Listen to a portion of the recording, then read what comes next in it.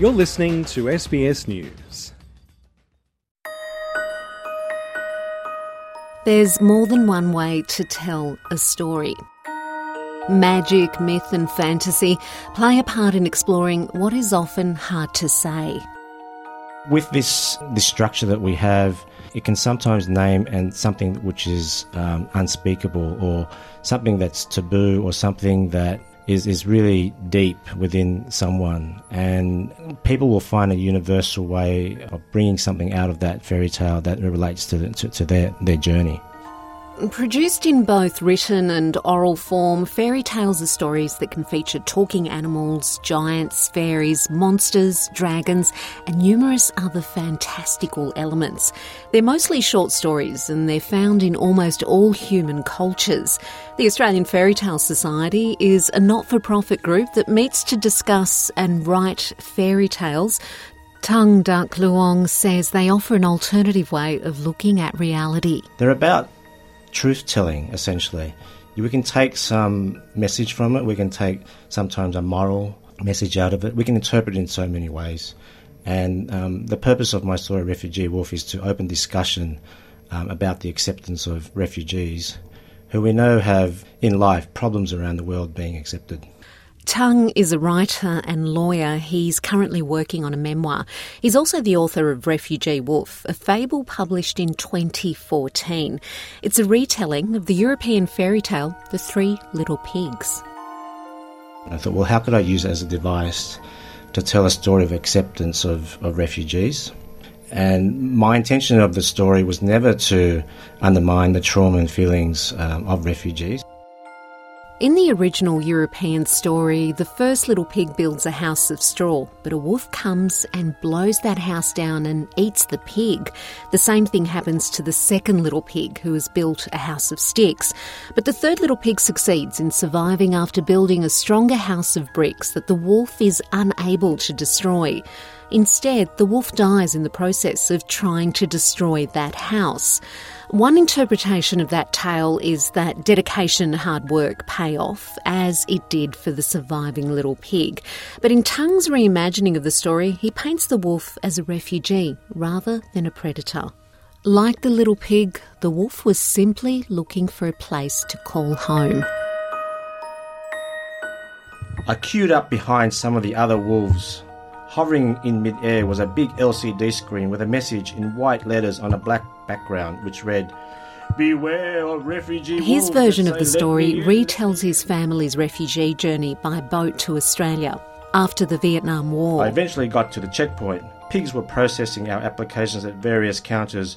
There was another smaller LCD screen with a message which said, "Beer drinkers to the left, non-beer drinkers to the right."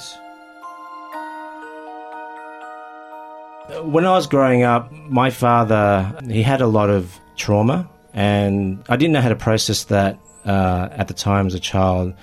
And as I'm writing my own memoir at the moment, I'm trying to understand him by asking questions. And that's the thing about fairy tales, is that you can read a fairy tale and you can get a message, but if you take a deeper dive, you'll kind of understand that with trauma and things like that, as Carl Jung said, what you resist will only persist, and it can only grow.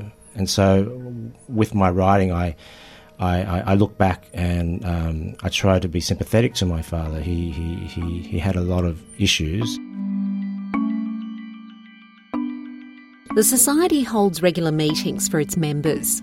This one's at the Don Bank Museum in Sydney. We've got this lovely 19th century cottage, so you've got a functional enough kitchen. It isn't a museum in the traditional sense. Rather, it's the oldest house in North Sydney, looking much like it probably did when it was built in the mid-1800s. We've got the dining table, we've got all this atmosphere. We've got a lovely little stone fireplace here.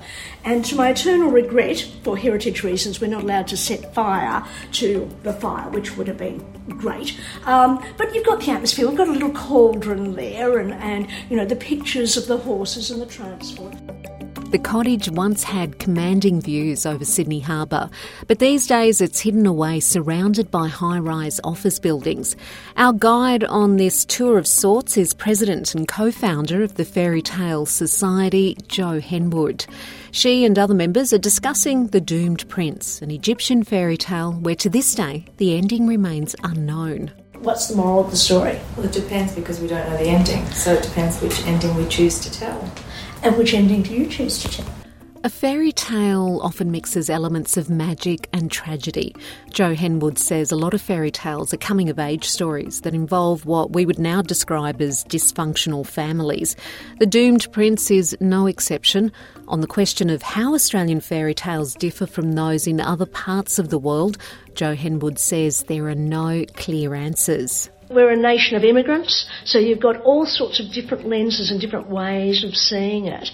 And there is no one Australian voice, which is why we have art that creates so many different mirrors for so many different sorts of Australians to see themselves within the stories. Australia's complex Indigenous history makes defining what an Australian fairy tale is even more complex. Many early Australian fairy tales commonly merged Aboriginal people with mythical creatures, and some researchers believe that many Indigenous stories remain unknown because they aren't really fairy tales. Instead, they are secret or sacred stories that cultural protocols command only be retold in certain circumstances.